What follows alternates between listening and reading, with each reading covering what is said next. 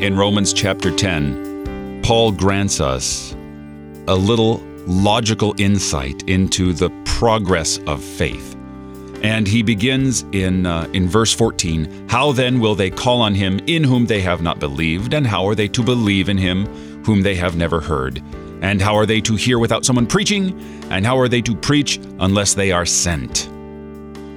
And in verse 17, "So faith comes from hearing, and hearing through the word of Christ."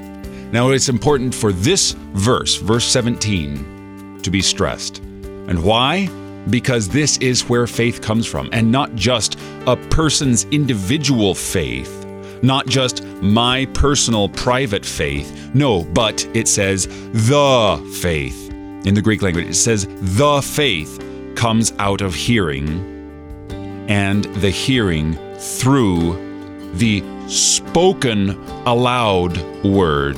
It's not a written word. It's not an imagined word where you meditate in your mind without speaking it. It is the spoken word of Christ. Which word is that? Is it, "I forgive you your sins" as a called and ordained servant of Christ, and in his stead and by his command? Is it the entire gospel message of law and redemption on the cross for all your sins? Why not? Why not all of it?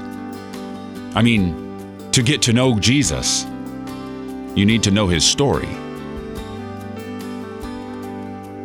You're listening to Oratio, part of your morning drive for the soul, here on Worldwide KFUO. Christ for you, anytime, anywhere.